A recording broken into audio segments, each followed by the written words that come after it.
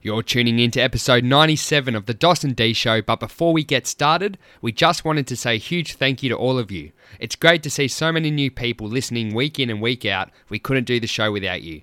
So guys, keep telling your mates about the show. We love having you guys on board.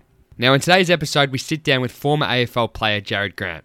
Jarrad played 81 games for the Western Bulldogs and 14 games for the Gold Coast Suns, booting 94 goals across his 10-year career. Jarrad talks about the ups and downs of being an AFL player, from the highs of being drafted at pick 5 and kicking 6 goals in a game, to the lows of being delisted and the rawness of that feeling. But guys, Jarrad is a bloody funny bloke, and this podcast was full of laughs. He shared some of the great Rocket-Eed sprays, including the one that's been going around social media the last couple of years, the prank Barry Hall played on him that you won't believe, and the infamous Tripwem interview that sparked him into a cult figure across the AFL when Gary Lyon dropped the nickname Microphone Head. Jarrad shared one particular story that we couldn't believe that happened at the midway point of his season. I won't give it away just yet, but your ears will prick up when you hear this one, involving coach Brendan McCartney. We talked about pre-season camps, playing alongside superstars like Gary Ablett Jr., the Bulldogs premiership win of 2016, and so much more. So sit back, laugh, and enjoy our chat with Son of the West, Jarrad Grant. Welcome to the Dawson D Show. Smashing societal pressure and unlocking your secret ambition. Now, Doss, are you ready for our next interview? Deep. I'm ready. Now let's go balls deep.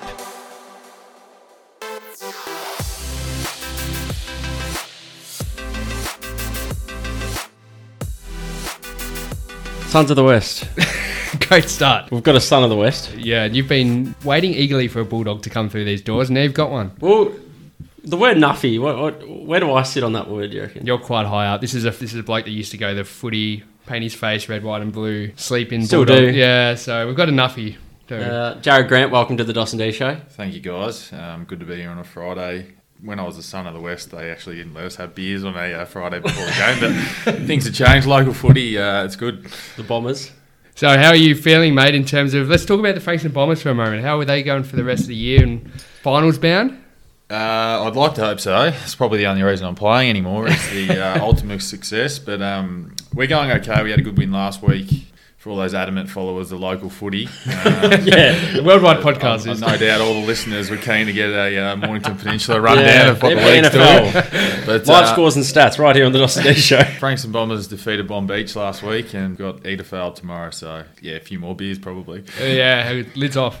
Has it been hard transitioning into local? Is local really a lot rougher and scruffer? Like, is it harder to play? Some say it's harder. Yeah, well, my physique doesn't really suit the contested game, so probably the difference is just obviously ball movement and even the size of the ground. You know, I'm not potting any of my current teammates, but you go from some elite kicks within Australia to some guys kicking a bit of mud before they hit the ball, and it's probably just a little bit different in that regard. So it takes a little bit of time to adapt, I guess you would say. But no, obviously the side of things which is a little bit different is you get to enjoy yourself a little bit more off the field, and training's a little bit less. So it's been good. That's right. One of the questions I always thought for the blokes that come from the AFL or VFL system and they come play local footy, is it almost... Obviously, there's not the same amounts of pressure, but there's a different pressure because now you're the man. Like, you're the team. Like, you're the one that the crowd comes to watch. A lot of the game plans run through you or those group of guys. Is there a different kind of pressure in that regard? Yeah, I think the tickets, the gate hit around 250 last week. So the turnstiles are ticking. And I'm on half of that, incoming. So, yes and no. Like, obviously...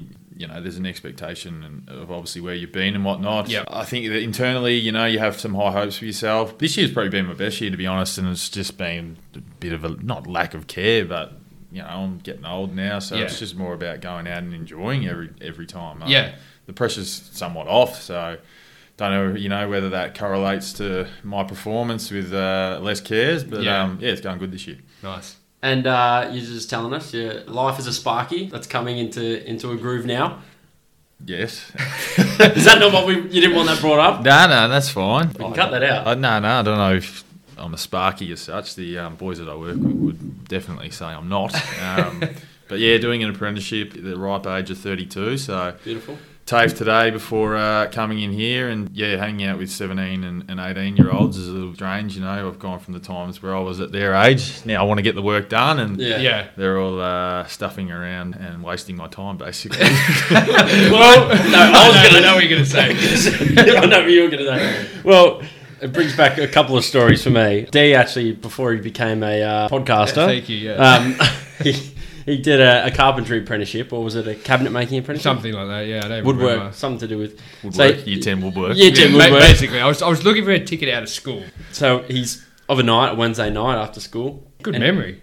Was it Wednesdays? Yeah, I remember. Isn't that? That's not great, is it? Wednesday night after school, he would go to Chisholm in Frankston, and he'd go into the class, and not interested. Well, there was 3 St Kilda players who were in the class with him and weren't the finest craftsmen either. No, so one of them's still in the system, but it was Dean Polo, Raph Clark, and Reece Stanley was in the classroom, and suddenly because I was one of those 17 or even younger 16 or 17-year-old blokes. A couple of them were Frankston Bombers boys actually, who we pissed the teacher right off, because firstly we were shit at what we were doing, and secondly we had no interest, and then the Saints boys rock you up, and all eyes were on them, and they were the big boys in town, so but that didn't last long, did it? No skill there whatsoever. No, not at all. I want to ask Jarrad about, so when you were at school, when you were 15, 16, was footy always the direction you wanted to go, and what was kind of your backup plan? Yeah, well, no backup plan for starters. It all just, kind of happened. I was a kid that loved playing sport, as any kid does, whatever sport that be. I just played a lot of footy, and I was good at it. I'd never really worked hard, or, it just came naturally to me, which I was very fortunate for. It was probably around when I was 16, I got picked to play in Victorian team. Yep. And then from that state carnival, I got picked in the All-Australian team, and it all became very realistic that there was a possibility. So from that year of, being 16 to 17, AFL dream became not an expectation, but it was definitely a want. Yep. And, the trainings and teams that I was playing for, we got better and better. And, I was just performing and playing really well. So I never worked another job before I got drafted, and I was lucky to spend 10 years in the system, but I'm doing an apprenticeship now as a mature age at 32. I never knew what I wanted to do, and until I finished footy, and whether electrical is exactly what I want to do in the rest of my life, I'm not sure, but until you try something, you never know. So I did real estate, sold your mum's house, luckily. Thanks for that. Yeah, back in the day. So that didn't work out for me. It was, just not what I wanted to do. Yeah. So moved on and find myself here. And it's even though I'm 32, still trying to find my feet. And it's like a 16, 17-year-old when you go, what do you want to do? Swiping groceries at the local supermarket. But, until you try something, I think it's very hard to know what you want to do. Yeah, it's a good point, and it's one that we constantly... Before we got now, it's not going to be serious. And we've gone down the most serious track possible, which we love, but we'll gas bag about soon. But whether it's your 20s into your 30s as well, even my mum will still say she doesn't know what she wants to do, and she's in her 50s. It's a weird time for any person in their 20s. Knowing what you want to do it's easier said than done, don't you reckon? Oh, I think so. Well, until you try things, you might find the most rarest of things that really entertains you. So it's a difficult one. Always encourage, I'm sure you guys had plenty of people on here that say, encourage people to step out of their comfort zones and try new things. Yeah. I'm trying a Carlton Dry tonight. Wouldn't have gone for that normally, but here we go. I try to go the most tradie kind of drink. I knew you were coming from Chisholm or from uni, and I was like, what are the tradies like? Probably a Bundy down at Frankston Chisholm. Yeah, Bundy. I was going to go goon sack. Pale ale, a goon. Yeah, that would have been It's been a while since I've had a goon sack. A clothesline out the back. I would have been. That's right. 16 the last. Anthony Takak's house, actually. Yeah, that's a throwback. Yeah. Shout out. Yeah. Sorry, straight out with it. I'm interested because you said it became a bit of a want at some stage. So did your behaviour change in terms of your training, for example? Are you now going after an AFL dream at whatever age, 15, 16, 17, where it's become a reality? You've clearly got the talent, and you were a very high draft pick. Did you change your training habits, your eating habits, when you decided you really wanted to go for it? Probably not, to be honest with you, Okay. which is, probably not the right answer. All the kids out there, sorry. It's probably not until it became my job and I was on an AFL list. Yeah. And probably had a lot more visual of what the expectations were and what the requirements were. When I was a 16, 17-year-old, I still wanted to enjoy my life and my growing up and, going to a house party on a Saturday and going out with your friends and having a 4-pack of Red Cruisers. And, you know, just That's what I should have bought. having a good time as well. So I don't regret.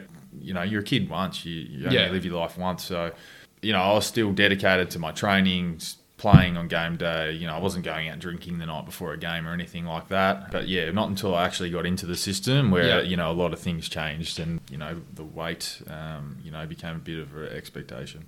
Yeah. The weights? Oh, my weight? No, I shouldn't use that word.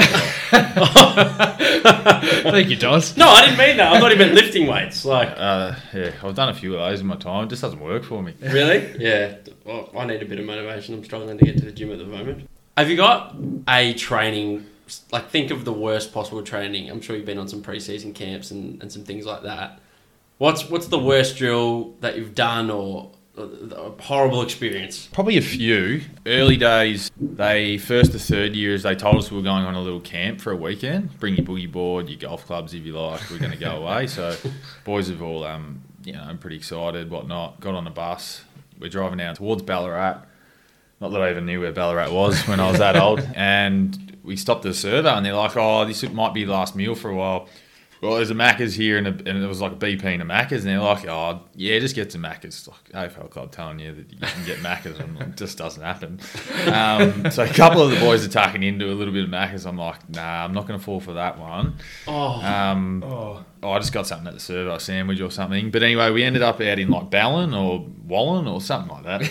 And they're like, all right, get off the bus. So we all get off the bus and it was like an SAS instructor or like an ex-army guy out in a nature park where there's basically nothing. And yeah, he basically just, I don't know how to describe it, but it's just... annihilated you. Yeah, just wore us into the ground. So I think we went 2 days straight with about 2 hours sleep. Yeah, it was not a great experience. And then we ended up getting the bus back and we got the bus back in the morning and then we had to train with the senior group. So like literally off 48 hours of no sleep. They chucked us in the deep end with the older boys. So that was one early days, which, you know, just mentally resilient wise was a really good one. But at the time was not a good one to be involved in. Who do you reckon's mastermind behind that? Is it the sports science or is it a coach? They're probably not even allowed to do it anymore. Everyone's so precious and, you know... Well, that whole Adelaide thing has probably scared everyone. Everyone's mental and, you know, everyone's different these days, so you got to be really cautious about what you do. But, for me, obviously, for the body, it wasn't good. But your mental resilience, I think, how far you can go to cross that line. Yeah. You know, Adelaide of previous years obviously became a huge thing. But, you know, I think I was better for it. Whether I'd go out and do it again tomorrow, probably not. Fair enough. A bit different to the Bombers pre-seasons, I'm sure. Yeah, we normally have a piss up at some point. Yeah, exactly. Down to the Deck Hotel and a couple of schooners. Did you see over your time in the system a change in that kind of attitude toward training in terms of, like you said, like everything's become a bit more precious now and punishment? We were talking earlier with our guest about it, like back in the day, if you had a bad loss, like you'd get punished for training and, you know, running 400s or 500s or 800s, and now it's more, you know, we'll review this and everyone gets a kiss and a cuddle and we'll do better next time. Did you see that shift? Yeah, more monitored in terms of the sports science and the fitness staff became a lot more, not in control, but they had a lot more say in terms of what the coaches were allowed to do. Yeah. And like in season, there's just no time for them to flog you as such. They're all about recovery until Tuesday, Wednesday, and then you got a main training session and then you're into a game. So in the season, best job in the world. As long as you're winning. If you're going no good, it's a treacherous time of coming in on a Monday and going through the review and going, shit, this play, I stuffed up here. I'm going to get called out. From when I first started, sports science and fitness staff have definitely taken a lot more of a bigger role in terms of what happens. Yeah. Did you look forward to the Monday review, or was it something that if you did something good, you were keen, you're ready for it, you wanted to... We're just kicking bags. Yeah, when you kick in 5 goals, or you just hated reviews in general? Are they boring? Are they like... I've worked a little bit in the system and like, to me personally, it's just very draining, like watching it over and over, but it could be different. Yeah, coaching wise, like in terms of they go over the whole game, they rewind and, you know, edit and record. So they watch the game live, then they go home and they watch the game maybe once, maybe twice. In terms of how much time they put into it, ridiculous. Like don't envy it. Yeah, I can't recall, like, you know, we obviously had good winning times when I was at the Bulldogs, but like I don't recall any of those reviews. But you always recall the ones when we didn't play well or we're going shit, and you're like, oh, Monday, yep, got to get in. Yeah, and it was always the last thing on a Monday, so you do your recovery, and everyone was flat, wandering around, not much banter going on. And then you just got to get into that review, and you always knew if you stuffed up or missed a tackle or something that it was going to pop up. There's never any good. It wasn't a highlight reel. It was always the RFIs that got you. So, but I think you learn from everything, and it's got to be done. As much as people hate it and whatnot, it's got to be done to get better. Yeah. How long do those sessions go for typically? Oh, depends on the loss. Typically half an hour, and then you might do a line. You always do an individual tape as well, which for me was always not a highlight reel. It was what can you do better? Yeah, probably an individual, maybe 10, 15 minutes, and then a team, which was always a Monday arvo, normally maybe half an hour. Yeah, nice. Who did you because I don't know why, but first of all, I just remember, I think it's because it's Instagram. I remember like constantly seeing you and Daniel Syracuse always interacting on Instagram over the years. Was he like who are the boys that you were close with and had good chemistry on field and off field with? I'm strange in the fact that I probably get on with all age groups. Like I can get on with the young guys, and I could get on with the older guys, and then there was my age was probably around the middle. So didn't find it hard to hang out with anyone as such. I probably did gravitate to a few of the older guys a little bit more. Why, I don't know. Yeah, I used to obviously shared my locker with Bob Murphy, so spent a lot of time listening to his wisdom and weirdness to a degree. And I used to play a few pranks on him, and I used to get under his skin pretty easily. Got any stories? Not as such, but I just used to push his buttons, and he knew it. And I used to post a real bad photo of him every Thursday, and called Fossil Thursday. He used to hate it, then I'd always tag him in it, and that was what I was doing with him. But probably a few of the older guys who had a fair bit of success and were really good 200+ game players, which is probably good role models to hang out with as well. Not only on the field in terms of what we're doing with footy, but just life in general as well. Yeah. When you came in, when you were first drafted, were all the new draftees treated equally, or were you treated differently because you're a high draft pick? Or were there more expectations? Was there more... I often hear high draft picks talk about when they walk into a club and they've been drafted so high, there's like a target on their back as such, because a lot of them walk in and they're expected to play pretty quickly, and you hear those kind of stories. Did you experience anything like that? Yeah, I think... you don't hear it as such, but like if I'm at a footy club now, you know who our first draft pick was, so you think they're probably the best out of the crop. Yeah. My draft year, I went number 5. Easton Wood went in our 5th round, and he was our premiership captain. So it's not to say players aren't going to develop, and there's many a story of rookie listed players or guys who went late round becoming great players. Yeah.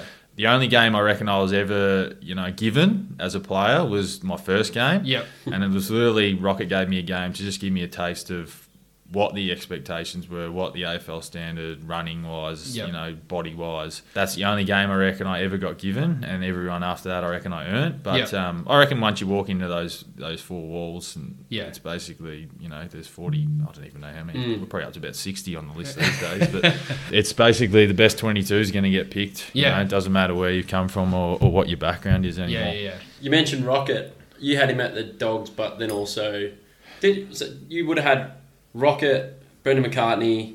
You had Bevo for a year. Yes. And then Rocket again? Yes. Yep. So you've spent most of your time with Rocket. Yes. I'm assuming the wisdom you've learnt the most from him, I'm sure. Or got sprayed the most. It's a difficult one. He was my favourite coach. He always backed me in, which I was lucky enough to get another 2-year deal at the Gold Coast, basically because he was coach. So I owe a lot of my AFL career to him. In terms of wisdom, he always used to tell me that I should kick Stevie J snaps instead of drop punts at goal. Really? That was one of his main points of wisdom. Isn't that funny? Because you think everyone goes drop punt it, especially old school coaches. Yeah. He liked the way I snapped the ball, and obviously not the way I drop punted it, which most people at local footy now probably say the same thing. Yeah. And in terms of wisdom, geez, I don't have much more for you. He was the thing that suited me was he was a attacking game style coach. Yeah. And obviously being a forward, that suits us. Licking your lips. Quick ball movement. Yeah, get it in quickly. I really suited the way his game styles work, which is probably why I performed and he liked having me in the team. In terms of what he taught me, he's probably the least out of all the coaches. But, he was an old school coach and, basically he got the best out of his players, I thought, anyway. Like, you've just recently listened to a podcast with him on it. Yeah, well, it was pretty interesting. I listened to one during the week with him talking about coaching at the Dogs, and it would have been before your time, but he very quickly identified that skillful and quick and build a game plan around that rather than coming in with these premeditated ideas of, game plans and this is how we're going to play. He very much suited his game plans to the team he had and the group he had, and I thought that was pretty wise to hear from a lot of coaches, because a lot of the really experienced ones seem to have it's my way or the highway. Oh, definitely. Brendan McCartney was probably a little bit that way, the coach I had after Rocket, which is okay, but when you're getting flogged and it's not working and there's not really an alternative to where you're going to, that was probably the downfall. Yeah. But in terms of what he actually did for the footy club prior to the premiership, it's very underrated in terms of the Doggies that year that they won the flag were the best in contested ball. Yeah. And his mantra was contested ball coming from the Geelong, and when they won all their premierships, that was his really big one-wood. So it's interesting, and his impact, Brendan McCartney, on the group probably really gets really undersold on what they've done. He went to Melbourne, and a lot of the young guys who are now flourishing, he was looking after the first of 4-year players, I think it was. Right, okay. So, there's these little people behind closed doors that you don't really know about. You see he was a senior coach, got sacked very quickly.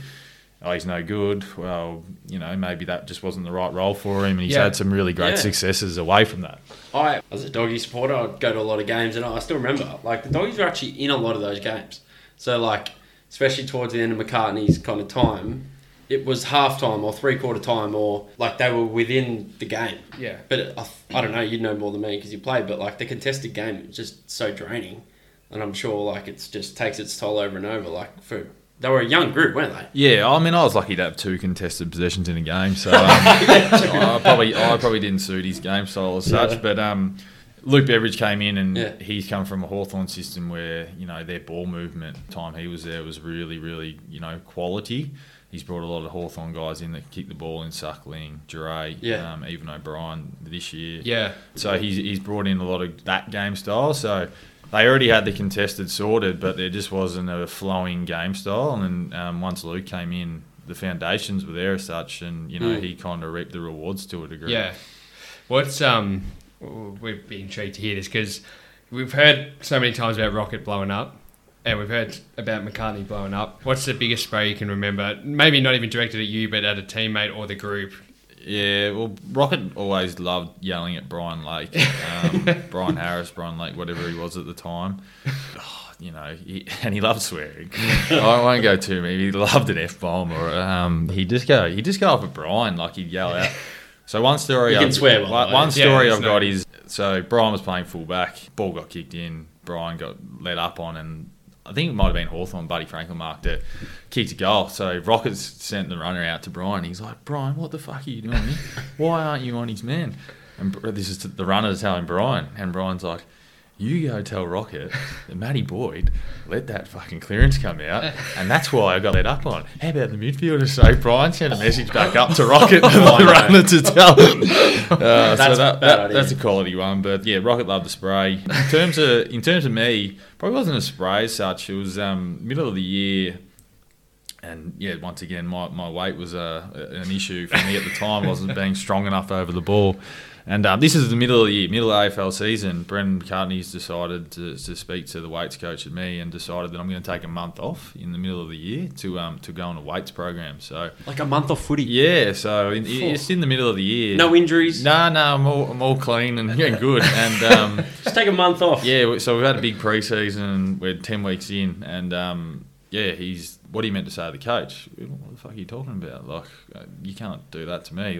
So I'm just in agreement, and so I went on a 4-week hiatus. I don't even know why they said I wasn't playing. I can't recall why, but did they come up with an injury? Well, you would have had to say people would have been like, "Why is he not playing?" Yeah, so you weren't even playing VFL. No, I wasn't playing at all. So I was being managed, and I was doing 2 gym sessions a day.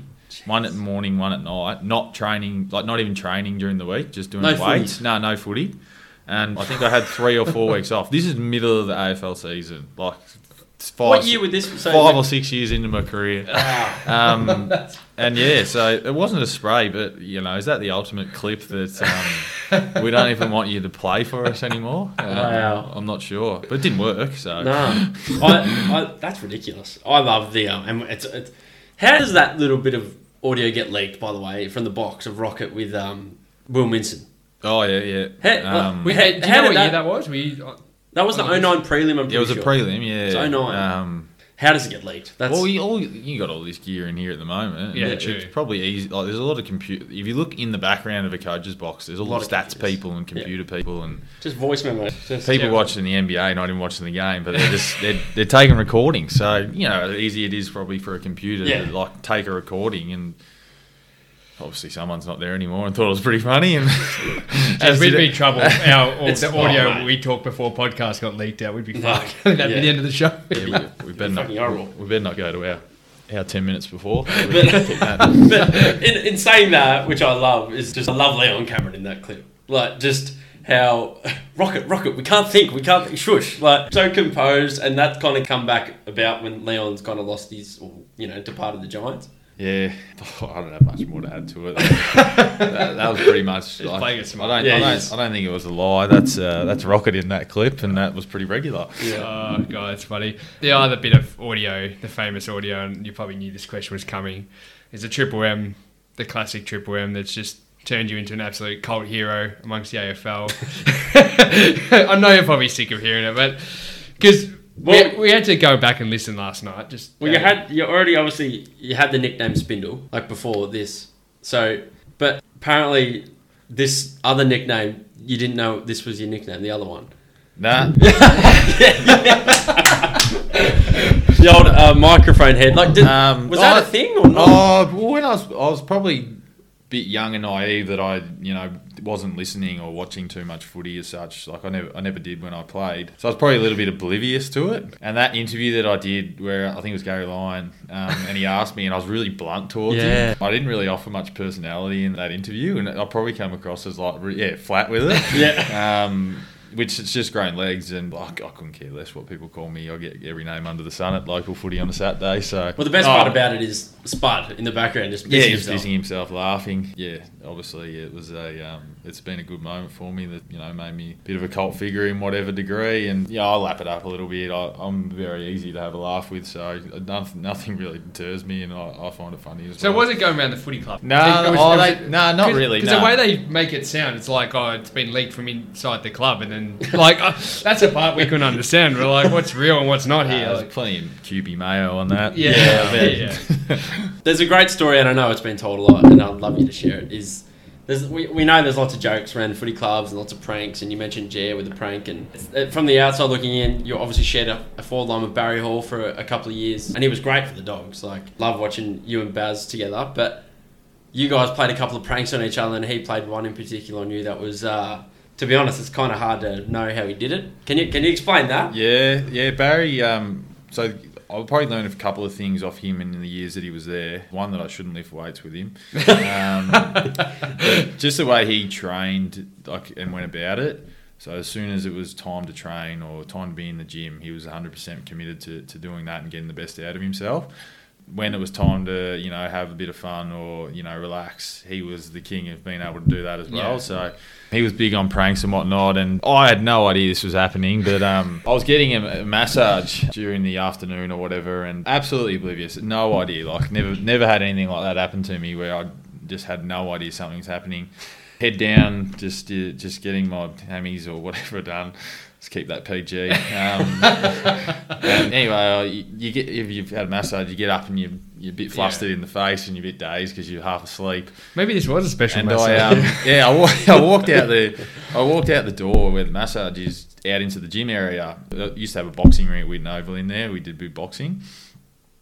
Anyway, my car was in there, so all the four corners of the ring was up. Everything was up. My car was in there, and I'm like, how is my car in there? Yeah, am I delirious? Yeah, my car was inside the boxing ring. So a massage normally went for about 30 minutes. So in the time that I put my head down to get a massage, they stole my keys, went and found my car, somehow drove it into the complex. They used to have big roller doors that you could then drive, a vehicle in there. But then they had to take the boxing ring down as well, drive the car in, and then put the boxing ring back up. I walk out of the massage at like 4 o'clock in the arvo, and you're just like, I just want to go home now. I had enough. And I had to dismantle the whole boxing ring to get my car out and then put it back together, because I'm not just going to leave it like on the ground. Mate. Yeah, pretty quality. There was a photo floating around, and I'd love to get my hands on it. It was just what I have, like a Holden sedan, just in a boxing ring. Which, well, there's a photo of it somewhere. Yeah, one of the managers or the team managers at the time had a photo. So it was. Well, if someone's listening that knows where that photo is, we need to get it back. We need it. Yeah, it'd be good. What about the transition to the Gold Coast? What was that change like for your career in terms of, like, you're going from obviously Melbourne footy town to the Gold Coast, this new expansion club? Yeah, what was that transition like to go into a non-footy kind of town and then just a new culture? Yeah, it was hot. First way I'd describe it. It needed air conditioning pretty quickly, but nightclubs, beaches. I think that might be gone. Sin City. Oh, I went there on Paris. So it was Paris. I didn't make it down. There used to be a karaoke bar that we'd float down to in that surfers area. Back on track. I really loved my 2 years there, to be honest. Probably it's hard to say, but it's probably my favourite 2 years of being on a list. One, because no one absolutely has any idea, unless you're Gary Ablett there, who an AFL player is. Yeah. So you can just go about your everyday life and just be a normal human being. I'm not saying in Melbourne you can't, but you would have known who I was if you saw me down the street down the Mornington Peninsula. So it's just different in that regard. Yeah. In terms of what they were doing at the time, they're on the trend up at the moment. Hopefully they can sneak into the finals, which would be great for them as a club. Yeah. It just seemed like they were, and I use a weird computer game analogy of like Age of Empires, where you know how you build your base and you have to go up expansion levels. It feels like they were down at level 3 and everyone else was at 4 or 5. Yeah. It's just taken a lot longer, I think, than they'd like to become. I don't know what the correct word is, but a lot of players departing, just struggling to hold on to players, and it's really hard to retain players when Gold Coast isn't somewhere where grassroots footy is massive. Melbourne's huge. Mornington Peninsula would probably be more players than the Gold Coast as a whole. So they're starting to get some really good buy-in. Hopefully they can hold their kids. In terms of my time there, I loved my 2 years. I played 13 games for them. But did you get to play with the GOAT? Yeah, I played a couple of games with Gaz. It's probably not the greatest time because he'd come off a lot of injuries and this hype of expectation of him getting 40 disposals and kicking a couple of goals. He was very injury prone in the years I was there, so people were like, who was the greatest player you played with? Or I see Gaz at training and I'm like, he just can't do anything wrong, but he never got the continuity on the park while I was there. So, loved my time there, and I'd love to live there again. It just didn't work out for me, and I ended up coming back to Melbourne. But plenty of sunscreen or zinc sponsorship. Zinc sponsorship. Well, you find it funny, but a lot of the boys wear long sleeve skins up there now to avoid getting the sun on them. Yeah, they cover up. It's good though. Sun smart. Yeah. It's a real thing. Yeah. So his uncle actually came on the show, who's an ex-player for the Dogs too, actually, back in the 90s. Or? Yeah, 90s. Yeah, and he actually spoke about skin cancer, so it's not a funny issue. The dual face expressions make me laugh. But what was it like with Gary Ablett? What is his aura like? What was he? Did you have much to do with him, even at training? Like, I know you didn't get on the park much, but just in terms of what he did as a leader of that group? I think he was probably more a leader in terms of he was a very older and senior experienced player at the time. So they had, from when they first came in, they would have had 30 kids that were 18. So wow. Very young list. So, his leadership was probably in terms of the way you train and the way you execute and things like that. But he's a very quiet and humble individual. He's not majorly outgoing. You could have a beer with him on a Saturday or night, but it wasn't a regular thing. So he does keep to himself, and obviously coming from a family that's so huge in terms of the game and being a quiet individual, he was. Yeah, he just kept to himself, which is understandable. Yeah. All your expectations are that he comes and trains and shows the way. So that was my experience of Gaz, and obviously amazing player in terms of what he's been able to do. Yeah. So you left the Dogs at the end of 2015. Yep.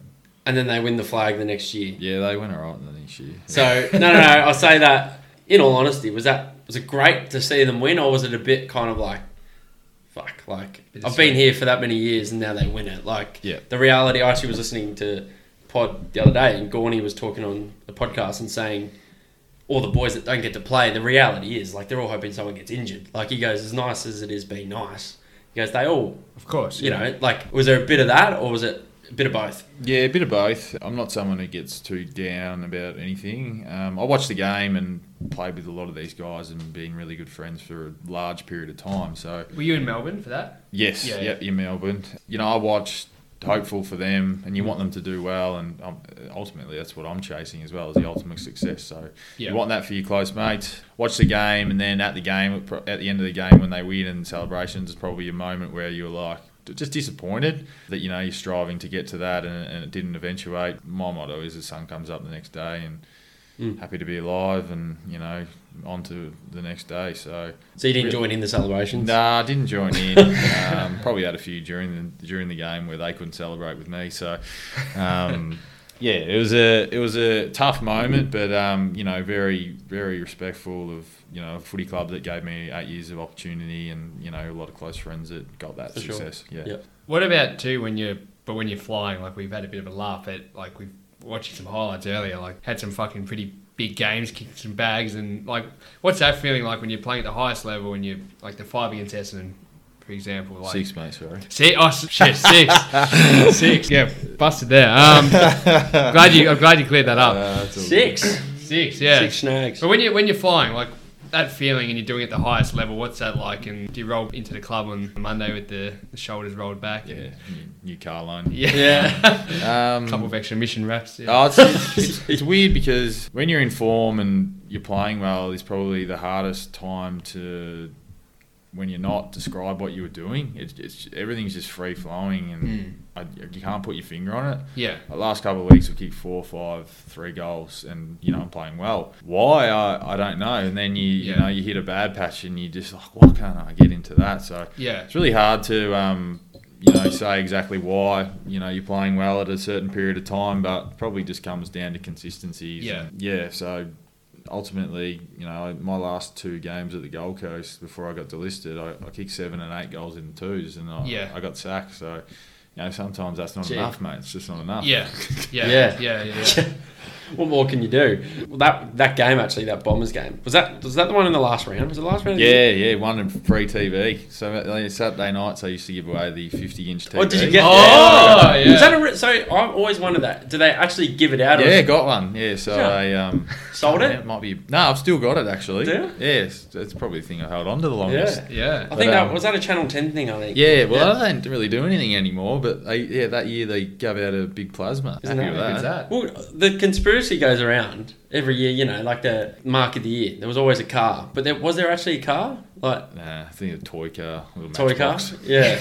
Well, that game, funnily enough, that last game in 2010, I can't remember how we got it, but I think Rocket was doing a bit of work for Dad and stuff, and we actually got to go in the rooms that game, and there was no one else behind the cage. Dad had a bit of a connection with the club, and he actually managed Paul Hudson. He used to play for the Dogs. So Hutto finished at the Dogs earlier, and that's when Bob and Gia and these guys kind of started.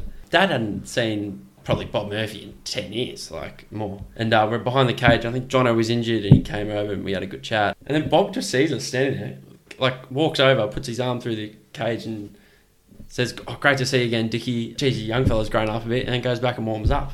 And I remember, I was a kid, I remember the next day going footy, telling all the boys, all the boys at YC going, "Bob Murphy, he knows who I am." But he just sounded like, was he a great captain to play under? Yeah, we had a few good captains. Obviously, Brad Johnson was my first one, and I came in on the ladder of that. But after that, Matty Boyd was captain for a couple of years. His work ethic, him and Daniel Cross, in terms of work ethic, I've never seen anyone do the things that those two push themselves to, and they just strive to be the best that they could be, but then they dragged everyone else along to be better with them. So yeah, his unwillingness to be defeated or not get the most out of himself was something that just brought that team along with him. I'm not sure if Bob was the captain. He might have been the year I left, but in terms of his personality, he just had a way of being able to communicate or relate to anyone and everyone's story, and just like you say there, just being able to remember someone's name, come over. Remember that he has a son. And I remember that forever. And yeah, he just had a way of very good at memory in terms of everyone's personality or, things going on in their life, or whether it was personal like that about their family or whatnot. He could just connect on a level. So there's all different types of ways that people get the most out of others, and his was definitely just feeling, you just felt a connection with him, that he really cared about you and what was going on in your life. And his music taste was a bit... Yeah, terrible. He actually, there was always a race, like whoever would get in first in the morning could put basically your iPhone on over the loud system, and he'd always come in and he loved, like, I wouldn't say country, but like he'd love 80s and 70s music, and like you got your 18 to 25 year olds that are like, it's probably our style. Yeah, probably ours. Like do the two step, that song. I think I do. Like he would probably hate that because it was like a country song, but it had been up-vamped as such. So his music taste is pretty deplorable. That's funny. We're getting towards the end of this chat, but I want to ask you one more serious one about the reality of delisting. Do you know it's coming? Do you expect it to come in? And if so, what's that feeling like? Even if you do expect it to be given the news, and what's that process like, I suppose, when you go into the office to have that exit meeting? Yeah, it's for me, yes, both times. I don't know if I should say yes for the Bulldogs, but the story goes that the Bulldogs, I came in for my exit interview and I met with Bevo, and this is coming off the back of a year where I played 20 games, played the last final, we lost, had a good year, knew I didn't have it, so you always know if you're contracted or whatnot, so there's a little bit of an inkling that, Gotcha. don't know, most guys are signed, so there's always someone's got to, get pissed off, basically. So I went in and had my interview with him, and we actually didn't talk about the year at all or anything to do with how I played or, anything. He just said, I know what you want to know and can't tell you right now whether or not we've got to figure out with our list and whatnot. And that was literally it. So I kind of had to pack my bags, not knowing whether I was coming back or not. So I had to fill up a garbage bag with all my stuff out of my locker.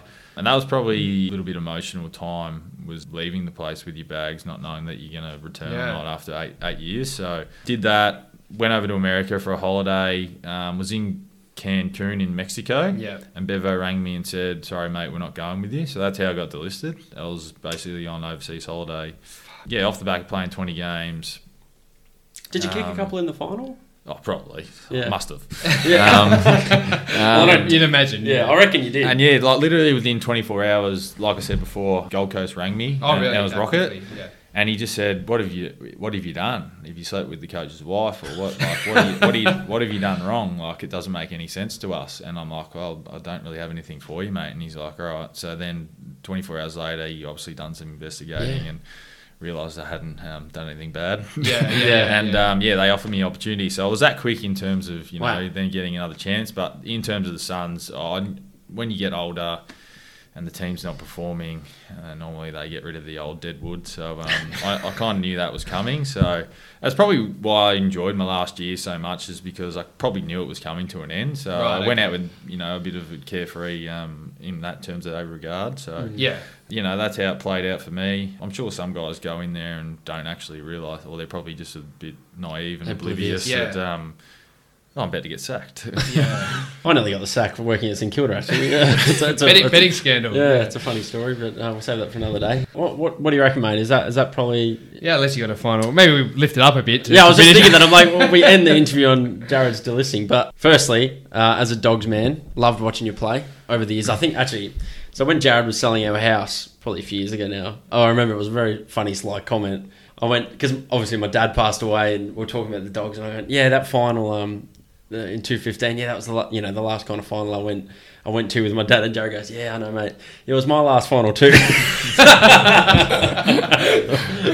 I went, oh, yeah, all right, yeah. I've played one final since then, and it was in the NEFL with the Gold Coast Reserves, and I kicked 8 for us. So no Gold Coast players ever kicked 8 in the final, and I'm the only bloke that's done it. So even if it was reserves, it's pretty good, isn't it? Pretty good. Could still keep going. Well, do you have a predict who's winning the premiership this year?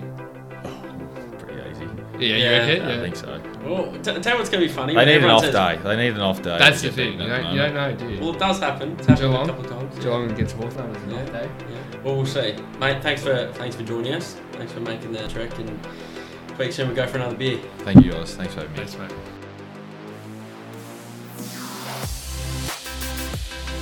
D, wasn't that episode just awesome? Oh, mate, I got so much out of it. I'm sure you did too. And of course, thank you to everyone who listened. Guys, if you haven't already, go and subscribe to the podcast over on Apple Podcasts and Spotify. For sure. And please leave us a 5-star review on Apple. It goes such a long way to helping the show. And of course, you have your chance to get a shout out. Don't forget to go and follow us over on Instagram as well. What's the Instagram, D? It's at DosandD_. DOSANDD_. See you next week. We'll see you in the next episode.